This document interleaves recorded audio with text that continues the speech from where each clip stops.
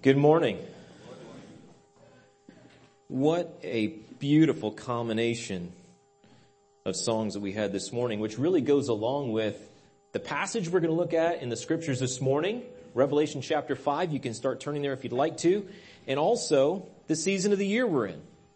Right? I got my Christmas tie out today. I only wear it this time of year. And I was trying to decide, culture has gotten more casual since COVID, if it wasn't trending in that direction already. And so I said, okay, some people even speaking nowadays here at Boulevard are not wearing ties. And do I really want to start a tradition of going back the other way? Because I think that we've all appreciated the fact that we feel a little bit more like we can really come as we are to be in the presence of God. And we want to not equate dressing appropriate and morally with formal, right? Because I don't know that Jesus had a second coat he put on when he went to the tabernacle. He came as he was, and he invites us to come. But at the same time, I wanted to remind myself, it is the Christmas season. We celebrate this time of the year Christ's first coming into the world. And what we're going to look at today is a glimpse of him in the future, to be reminded of who he is. And the fact that there is going to be a second coming of Christ to this world. And he's not going to come the same way. But praise God, he came the first time the way that he did. With humility. To become one of us. That he might be qualified to take our place on the cross so long ago. And what a lot we have to rejoice over as we look at both comings. Anyway, I love the blend. We sang, "Oh, come, let us adore him, Christ the Lord." And yet, here we saw, is anyone worthy to take the scroll, to break its seals, and to rule, to reign? And he is. Praise God, he's the same Jesus Christ, yesterday, today, and forever. All right, well, we're making our way to Revelation chapter 5. I'll just say a few things. For those who have not been with us, I know we have a number visiting today. We are taking a trip through the book of the Revelation of Jesus Christ. Always got to be careful how we say that, right? Sometimes we say Revelations, but there's no S on the book. It's one revelation about one person, the Lord Jesus Christ. And we kind of have an outline of the progression of how the book unfolds, right? And in chapter 1, Jesus himself is speaking. And he tells John, the human author who penned the words in Revelation 1:19, he said, "Write the things which you have seen, and the things which are, and the things which will take place after this." And as you read the book, and there's a promise of blessing to those who will read and heed the words that are in this book. And so if you haven't been with us, I encourage you to go back and read it for yourself. But in chapter 1, we see the Lord Jesus revealing himself to John. And he told him, "Write the things which you have seen," which included that vision in chapter 1. And then he said, "Write the things which are." And in chapters 2 and 3, the Lord Jesus spoke messages to 7 churches in existence at that time in the area of the world called Asia Minor, modern day Turkey. Messages that he had for these 7 churches, and we looked at those. And that's during the time that we still live in, the time when God is working in this world through his church, his called out people from the masses of the world to belong to him. And we saw Jesus Christ walking amongst those lampstands, picturing the churches spread out all around the world.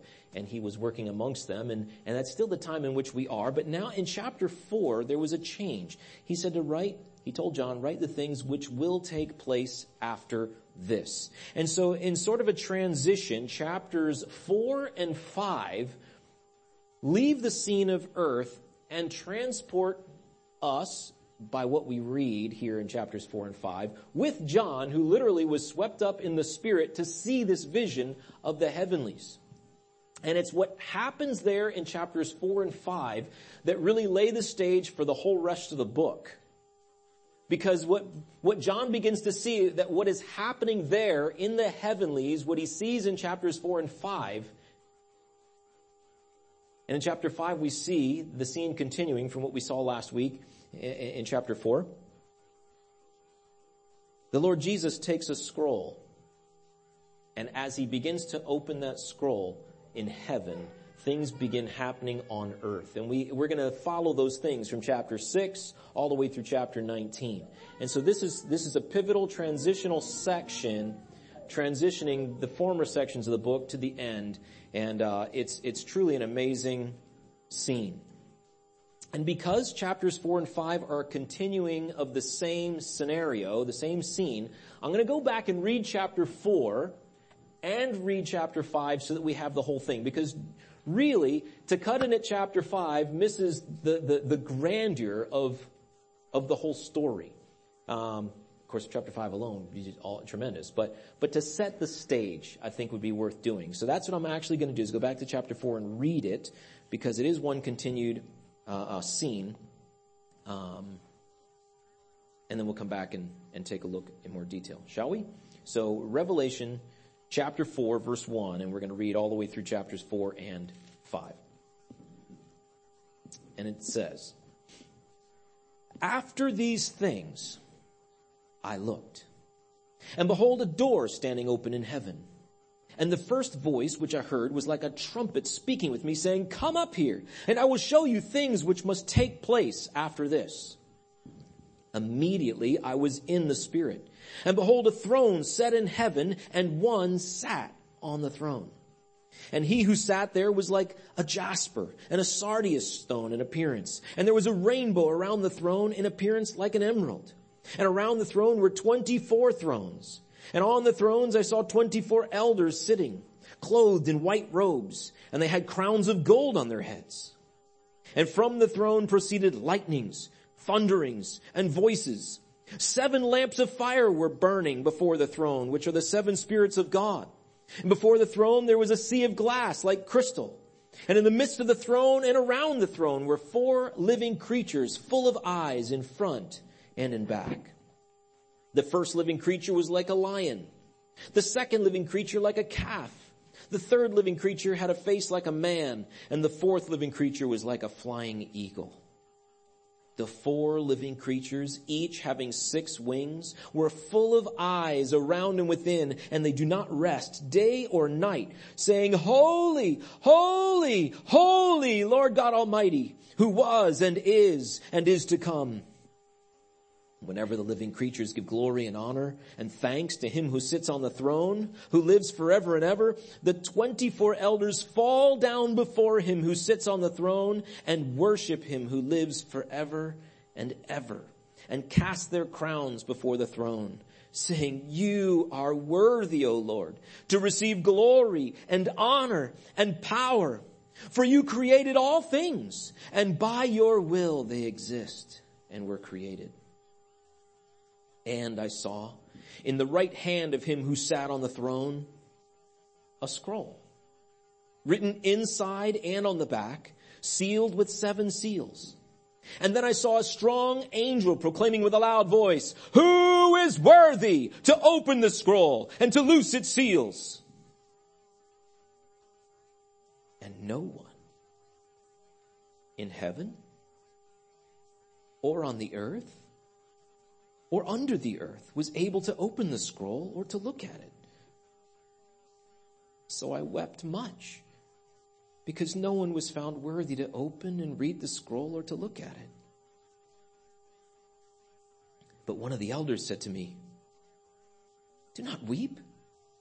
Behold, the Lion of the tribe of Judah, the Root of David, has prevailed to open the scroll and to loose its 7 seals.'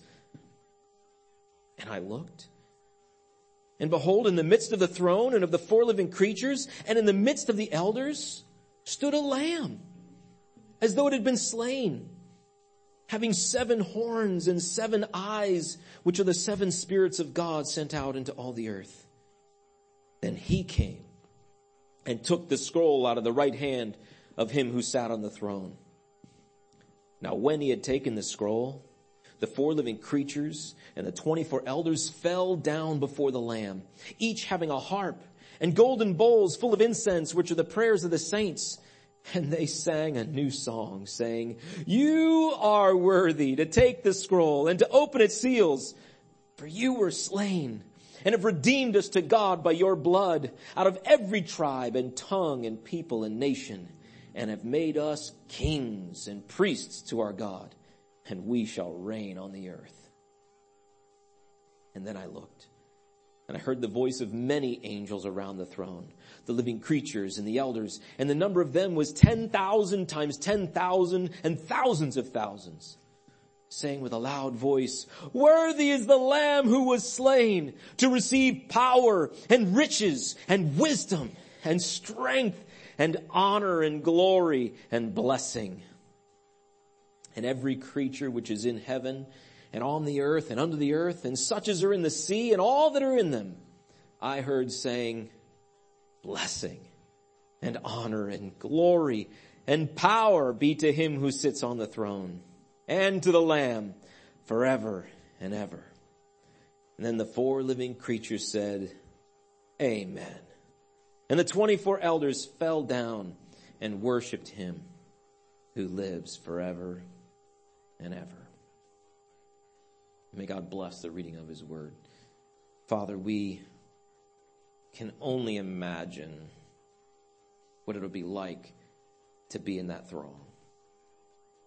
Lord, we've enjoyed singing this morning, the songs that we've sung, celebrating our Lord's first coming into this world, looking forward to this very scene in the future where we celebrate the one and the only one who truly is worthy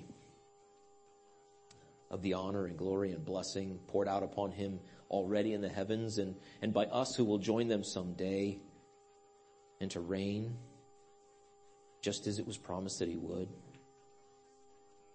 But Lord, oh, how we do look forward to that day. Those of us who are ready for it.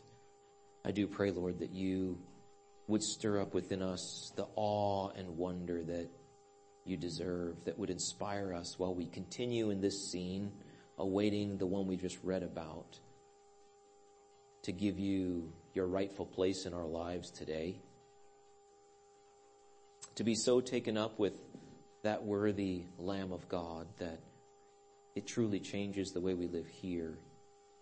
And that, Lord, that somehow in the midst of all this, that you would draw others to yourself. Perhaps there's some here today who don't know whether they will be amongst that number, welcomed and celebrating our Savior in his presence.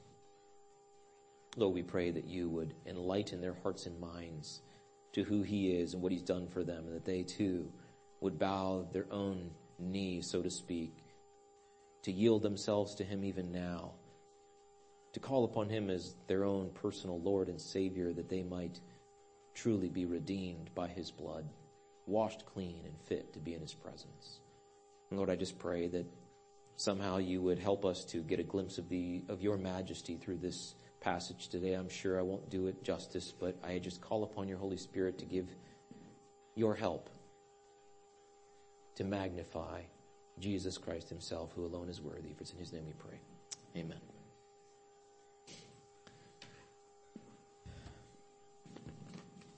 Sometimes I think maybe it'd be better just to say closing prayer and go home. I don't know how you improve on such a scene. But if you're like me, you probably have some questions about some of the stuff that's in it. Maybe we can clarify some of those and just reflect upon what has been revealed to us. I was thinking about this scene and how to try to enter into what it must be like there in heaven. It's such a different place, right? You know, we sang this morning. I skipped my other introduction here. Do you feel the world is broken? I don't think there's any one of us who has to be convinced that the world we live in is broken. Do you feel the shadows deepening? We do, right? But do you know that all that darkness won't stop the light from getting through? And do you wish that you could see it all made new? That's what we're talking about here. And we sang with the kids, I think it was on Friday, Our God is an awesome God. He reigns from heaven above with wisdom and power and love. Our God is an awesome God. That was what I was thinking about as I was reading this passage coming out of chapter 4.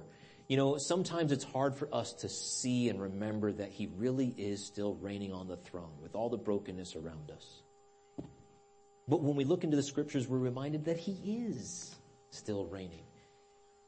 But he has allowed things to continue so that what we read about on this page can be experienced by as many as possible. And praise God, one was found worthy who can do all that.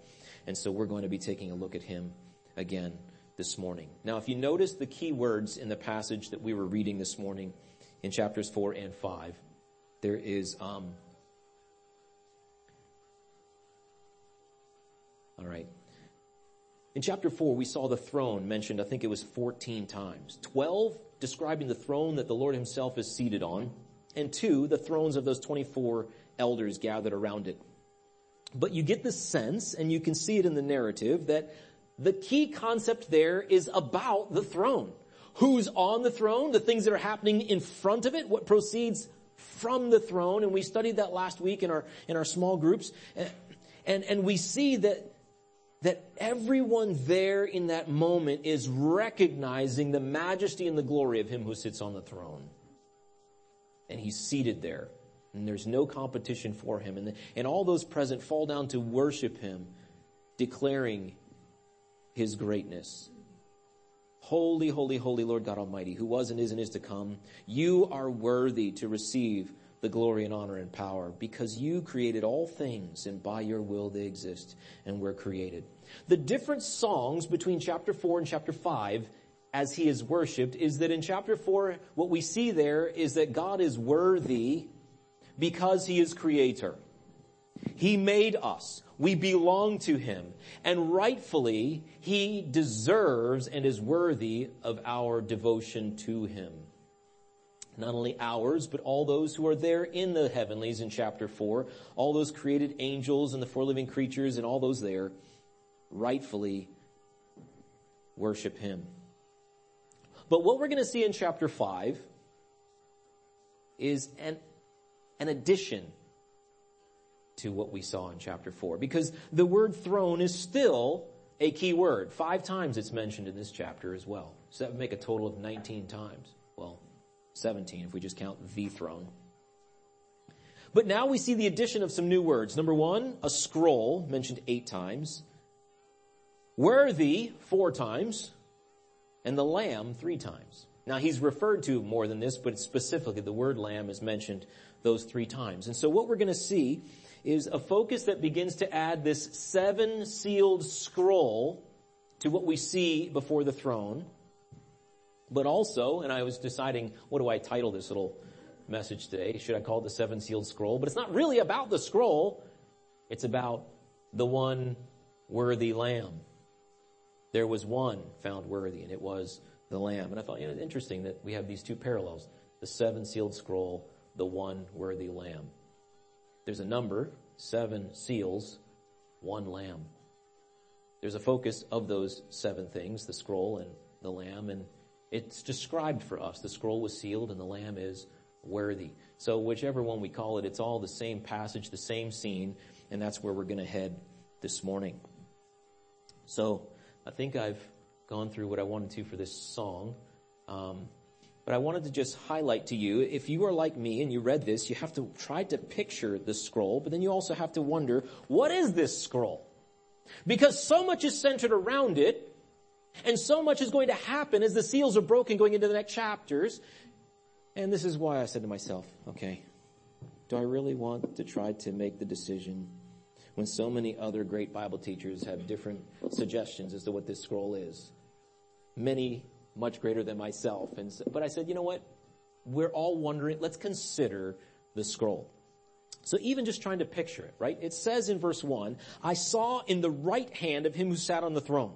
So God Almighty is on the throne, and we pictured all the glory and majesty and all of the worship going on before him, and John is beholding this, and then he looks and he sees, when he starts to look at this one on the throne, that his hand, his palm, is open, holding a scroll. And it's described as written on the inside and the back, sealed with 7 seals. And so, okay, let me just try to find a picture so I can put it on the screen. Well, then you have all these different ideas of what it really looks like. And I suppose we're not going to know exactly for sure. But then as we go, we have questions. Well, is there significance to the fact that it's written inside and out? Is there significance to the fact that it's sealed in the first place? Is there significance to the fact that there's 7 seals? And how are they placed on the scroll? Yes. But it's a very interesting thing to consider. And so before we get into the wonder and worthiness of the one who will receive this scroll, it's important that we actually take a few minutes to consider the scroll itself. What is it, right? And even what it looks like. Now, I said that before I just go look at Bible commentators, I wondered, is there anything outside of the Bible that might give us a clue as to what this might have been? So we're not just trying to force something onto the text, right? We get accused of that sometimes. Well, you're biased, and so you're just trying to make it what you want it to be. Well, that's valid and worth considering. Well, there was actually some writing from a source, and I forgot to write it down in my notes, but I copied it on my page on my computer. And it talked about how the fact that Roman wills were sealed with 7 seals. And what they would do when they made a will is they would call in the witnesses, and there were often, and I think, prescribed 7 of them. And as they witnessed what was in the will, they each put their individual seal on the scroll to validate that it was truly the original, the contents were true according to the one making the will and testament were. And so those seals were put there. And so in the event, in the time when the will was to be opened, they knew that it had not been tampered with and that the contents were still as they were originally supposed to be. And so I looked and I thought, okay, so here I see a scroll that has 7 seals on it so that it's been sealed up and rolled, and then it's waiting to be opened by its rightful person. And those witnesses could be called back in to validate, yes, that's my seal. I was there when it was sealed. I know that this is an authoritative, validated copy of the will of this person. But then there was also some people who said, well, in those days they would also seal the scroll differently, is that sometimes they would put the seals along the edge of the pages so that as you snapped the first seal, you could go so far into reading it, but then you'd have to snap the second seal to unroll it a little bit further and read some more, and then you'd snap the next one, and it would go chronologically from beginning to end through the seals, so that by the time you unrolled the whole thing, you had been through all the seals, but it was also, once again, protected from anyone reading or tampering with it before you read it. Either way, it seems that one understanding of this scroll is that it is the will and testament of the one who has written it. In this case, it would be God himself. But then there's another possibility for what this document could be. And we see it pictured for us in the scriptures, in Jeremiah, for example. And I thought, let's just take a moment to try to grasp, and I'm not doing a very good job at finding Jeremiah while I try to talk, so let me find it. If you want to follow along with me, we're going to do a little reading here in Jeremiah 32, where a scene takes place where a scroll is sealed and put away for future use and what its purpose was, right? And for those who are familiar, I'll tell you, it's the kinsman redeemer preparing to redeem his kinsman's land. And there was a provision made in the law in Leviticus 25, as well as Deuteronomy 25, where as the people of Israel came into the promised land, the Lord understood what was going to happen to them. And so he said, the time may come when you fall upon financial hard times. and you have a debt or a need that you cannot supply, and so you may end up selling yourself into slavery or servitude to someone else for a time. And so when you get to that point and you sell yourself to be a slave, God was providing for a way for you to be released from that slavery. And so he said, a near kinsman, someone related to you, has the right and ability to come pay the debt that you owe to release you from slavery. And three things needed to be true of this redeemer who was a near kinsman, or sometimes called the kinsman redeemer. And to redeem something means to pay the price to buy it back, right? So they had to, number one, be a relative. They had to be related to you, a near kinsman, part of your kin, your family. They also had to be willing to pay the price, right? They also needed to be able to pay the price. Not enough to be related. You may look at that relative of yours and say, no, I'm going to leave you where you are. Not willing. There are some who may be willing but not related. There are some who may be related and willing but not able. And so the kinsman redeemer, who was to carry out the prescribed means of redeeming this relative, had to be related, willing, and able to pay the price.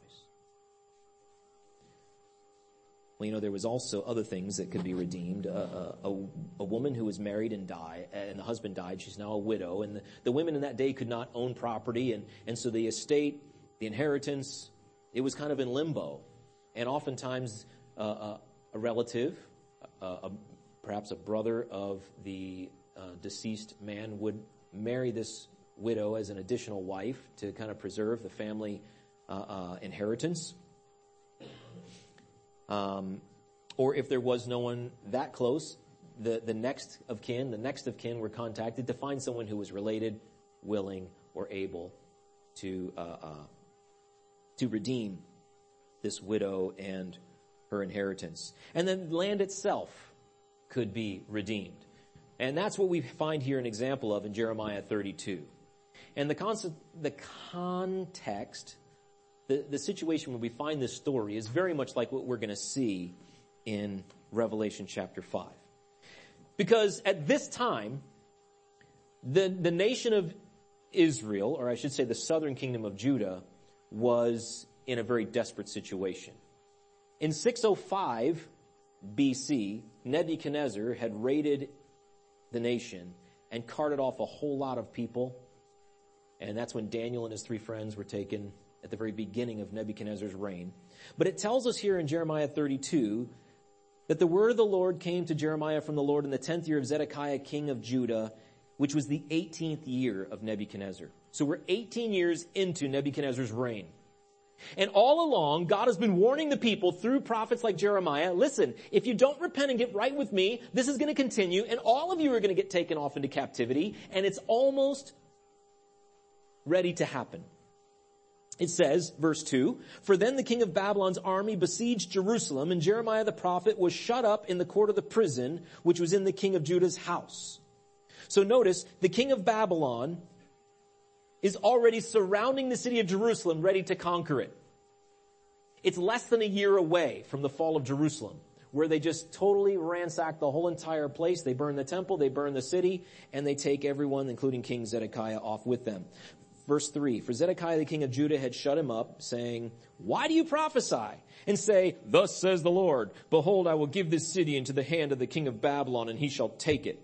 The king's upset. He said, you're supposed to be telling us the message of God, which supposed to be some good news here, and all you're telling us is we're going to be taken off into captivity. And so he gets angry with Jeremiah, and he puts him in prison. But he's still speaking the word of God. And the king says, so why you keep saying this stuff? Verse 6, Jeremiah said, well, the word of the Lord came to me. That's why. But look at what the Lord said. Verse 7. Behold, Hanamel, the son of Shallum, your uncle, will come to you, saying, buy my field which is in Anathoth, for the right of the redemption is yours to buy it. Then Hanamel, my uncle's son, came to me in the court of the prison, according to the word of the Lord, and said to me, please buy my field that's in Anathoth, which is in the country of Benjamin, for the right of the inheritance is yours, and the redemption yours. Buy it for yourself.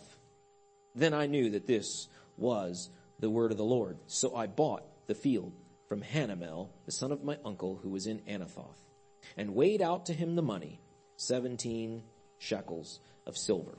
So get this now, right? The city of Jerusalem is about to be taken over by Babylon and destroyed. And the people of God were going to be taken captive off to Babylon. But before it happened, Hanamel comes to Jeremiah saying, listen, buy my field. You're my relative. You can do this.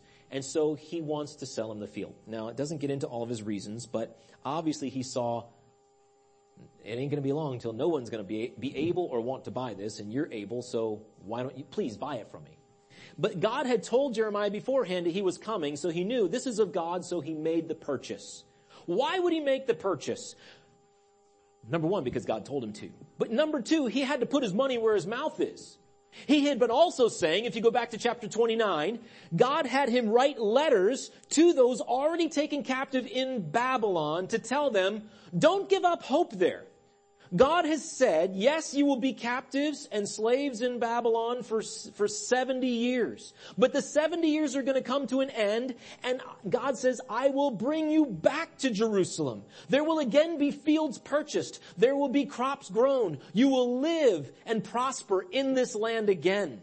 And so Jeremiah had been telling the people this, but now he's also saying, we're going to be taken captive and the city destroyed. Did he really believe his own message that God was going to bring them back? Would he be willing to give up his own money to buy the land so that when the 70 years are over, it could be redeemed and become his own? And the answer was yes. He was willing. Brothers and sisters in Christ, we live in the same kind of situation. Jesus Christ himself came and paid the price to redeem us. We belong to him.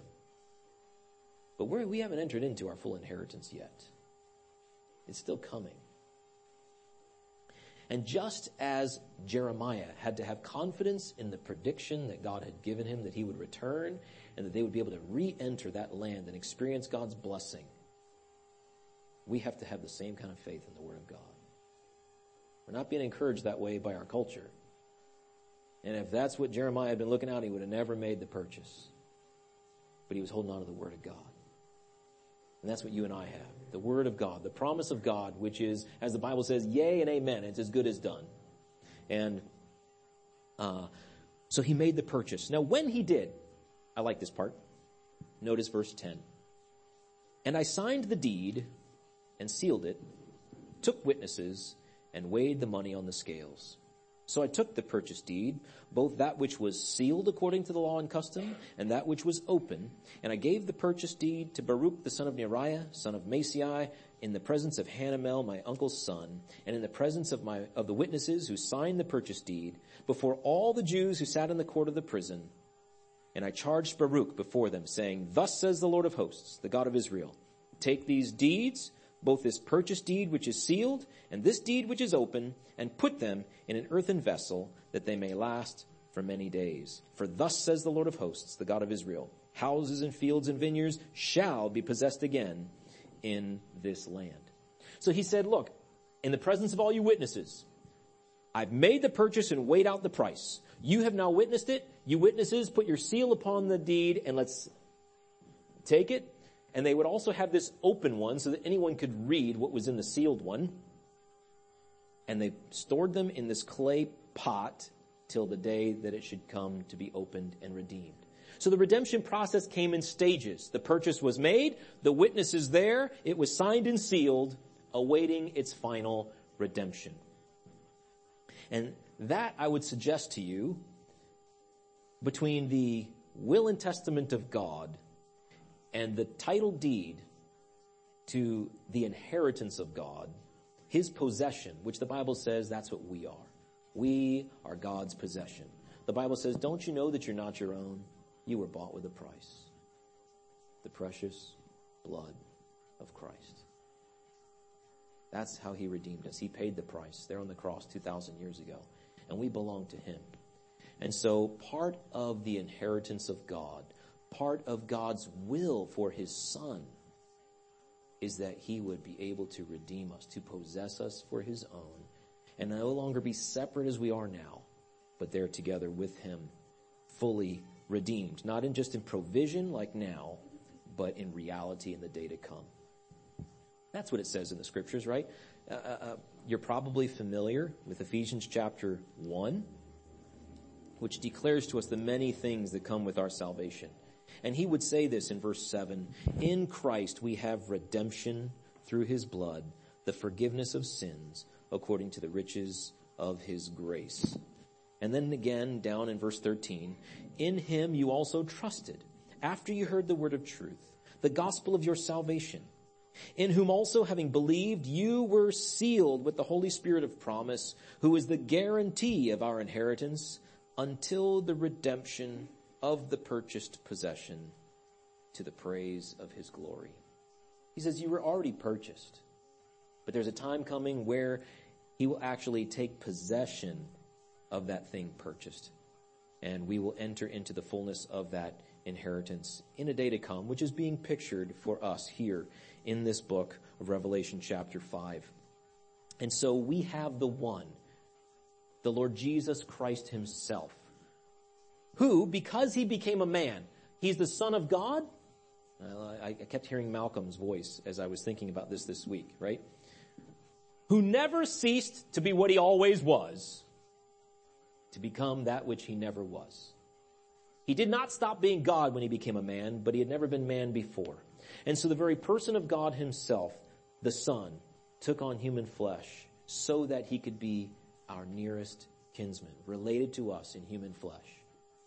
He was willing to come. Philippians 2 tells us it was his own decision. He was willingly laying aside the glories of heaven to stoop to become a servant here on earth for the purpose of going to the cross, willingly to pay the price for our sin. And he was able to pay the price because he was one of us, but because he was also the sinless, perfect, spotless substitute, who, because he was God himself, could qualify to cover not just for one of us, but for all of us. Praise God, he was willing to do that. He became our kinsman redeemer when he died on the cross, which makes him the worthy one in this passage. And so as we go through the text, we see a simple flow where it says there was a search for the worthy one. Here was the scroll. And when John looked at it, it says this strong angel wanted to know, who then is worthy to take this scroll, this title deed to the inheritance of God, the expression of God's will that he has prescribed before the foundation of the world. Who is worthy to take that scroll, to break its seals and to open it? Who qualifies? And there was silence. The strong angel himself, Michael, Gabriel, the angels we have names for, none of them stepped forward to say, it's me. None of the 24 elders there with thrones around the throne said, I think I'm able. No. There was none. Nowhere in the physical universe, the spiritual world beyond this universe. It says, under the earth, in the realm of the dead, nowhere was found anyone who could approach that throne to take the scroll. Until, as John wept, because he realized the significance of what was happening. What is going to happen if no one can come claim the redemption? The end of the story is not like we thought it would be. Let's all just go home, right? No, he was weeping because no one was found worthy. But then the elder turned to him in verse 5 and said, you don't need to keep weeping, John. Listen, look, behold. See it right there. The Lion of the tribe of Judah. He's worthy to come take the scroll. And it's interesting. The terms given, it's just neat. What does the elder see? The Lion of the tribe of Judah. You know, back in Genesis chapter 49, when Jacob was pronouncing the futures as he blessed his children. When he came to Judah, he declared that from him, a lion, the line of kings and God's people would come through Judah. Predicted there, all the way back in Genesis. And he says this Lion of the tribe of Judah is the one who's here, who is worthy, is able to come take the scroll. He says he's also the root of David. God promised David, who was in the tribe of Judah, when in 2 Samuel chapter 7, when David, realizing his indebtedness to God, said, God, I want to make, you're living in this tent. We come to worship you and visit with you in a tent, and I have this glorious house of gold, and I want to make you a house. And God said, no, listen, I'm going to build your house, David. You don't have to do anything for me.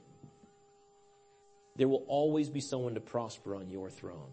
I will establish your throne, the line of David. And so Jesus himself is the root of David. Now, Psalm 110 would change people's understanding. Revelation 22 says that Jesus was the root and the offspring of David, right? We understand that there's a relation. He was a descendant of David, but he was greater than David. He was also the one from whom David came because he was God. And here we have the one who qualifies. He said, look, the Lion of the tribe of Judah, the rightful heir to the throne is here.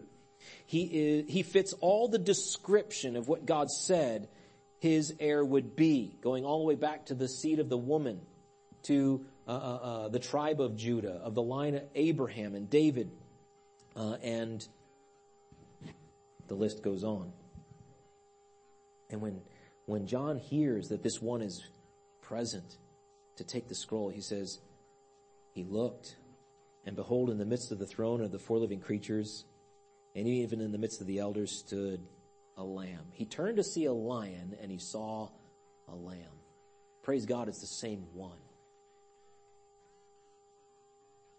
He rules with wisdom and power and love. I like how that song brings that out. Our God is an awesome God. Yes, we see in chapter 4 the lightnings and thunderings, the majesty, the justice, the holiness of God, but we also see the love and the grace of God. Why is it the Lamb?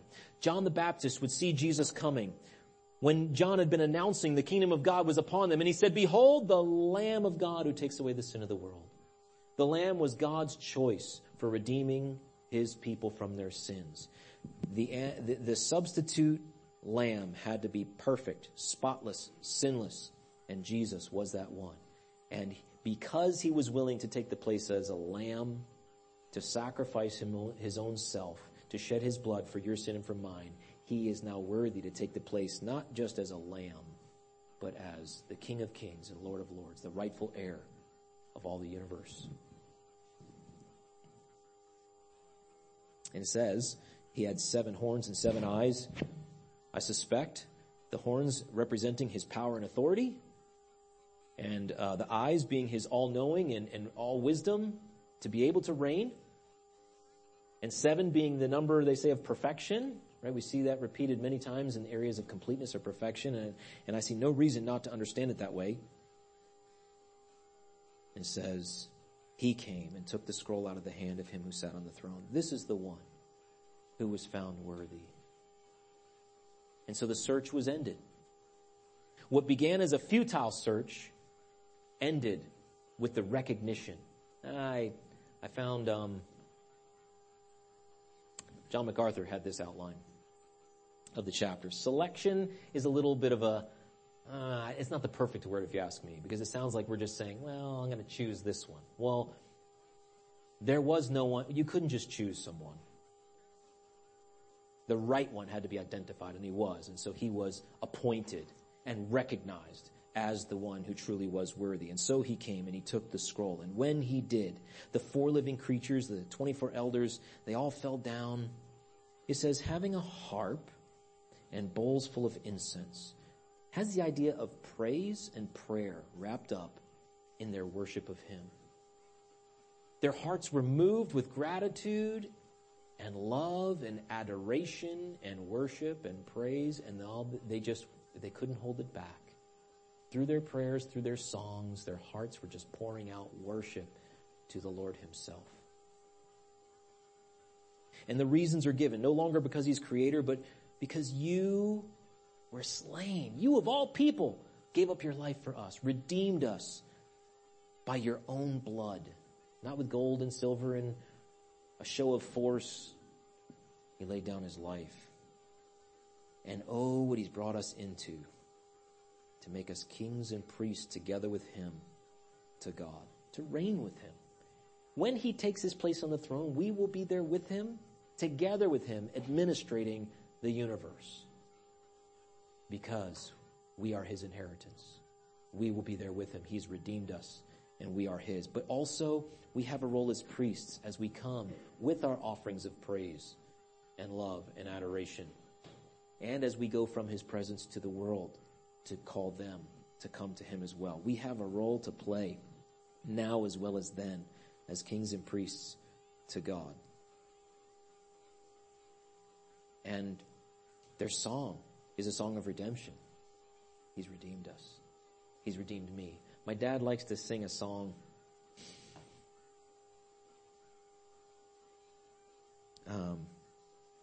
And now the words are escaping me because I'm trying not to sing it. There'll be singing up in heaven such as we have never known. And that's as much as I can recall right now. But the story is of the angels in heaven, right? They proclaim the Lord's greatness, but they can't sing the song of redemption like you and I will. Because they weren't redeemed.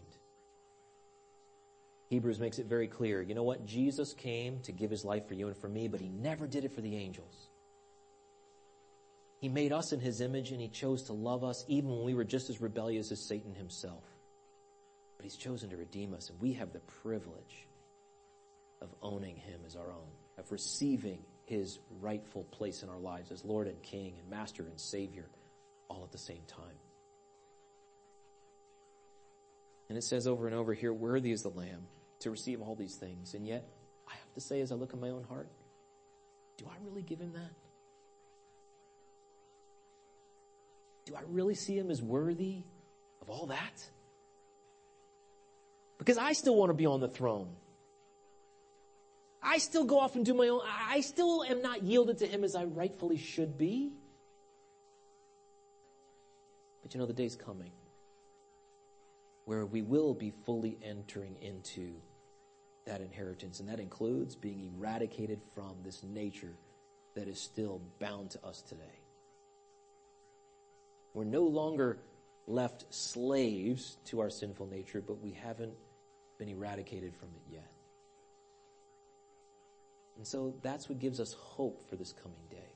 There's a day coming when we can enter into the fullness of what's being pictured here. When they fall down with everything they've got to worship the Lamb who alone is worthy. To give him the blessing and honor and glory and power that he deserves. And so my heart says, like they do in verse 14, amen. So be it, Lord. Yes, that's the cry of my heart too. But we're not there yet. So, Christian, if you're a believer in the Lord Jesus Christ, know that the day in which we live in all this brokenness is not what we're left with. There's a day coming, so much brighter. Free from sin, free from sorrows. The tears will be wiped away. We will be in his presence. He will crack those seals and bring us into the inheritance. But what is waiting in the pages to come. When the Israelites came into their possessed inheritance, there were those who refused to vacate the premises, right? There were battles to take place to those who would resist the will and the authority of God. And what we see in the pages of this book is that even though the Lamb comes to take the scroll, there's yet another process. The kingdom of darkness, led by Satan, is still trying to keep the Lord Jesus from receiving his full inheritance. And there will be battles to come. There will be lives lost who don't yield themselves up willingly to receive him as their Lord and Savior and King. You know, we know a lot of people that will be left in that throng. People that we know of who have not trusted in the Lord Jesus Christ as their Savior. Maybe there's some in this room. You've heard about Jesus either recently or all your life. You know that he died on the cross. You've heard that he died to pay for sin, to pay the penalty we deserve, but have you received him as your Savior? You know, if you haven't, you're not going to be a part of this rejoicing group of people entering into this inheritance. You'll be lost. And what's described in the pages to come is nothing compared to what the end of the book describes, where death and hell and all those who've rejected Jesus Christ are thrown into the lake of fire forever and ever and ever. By then it'll be too late. The fact that we are here today breathing means it's not too late for us. It's not too late for you if you've never trusted in Jesus Christ as your Lord and Savior.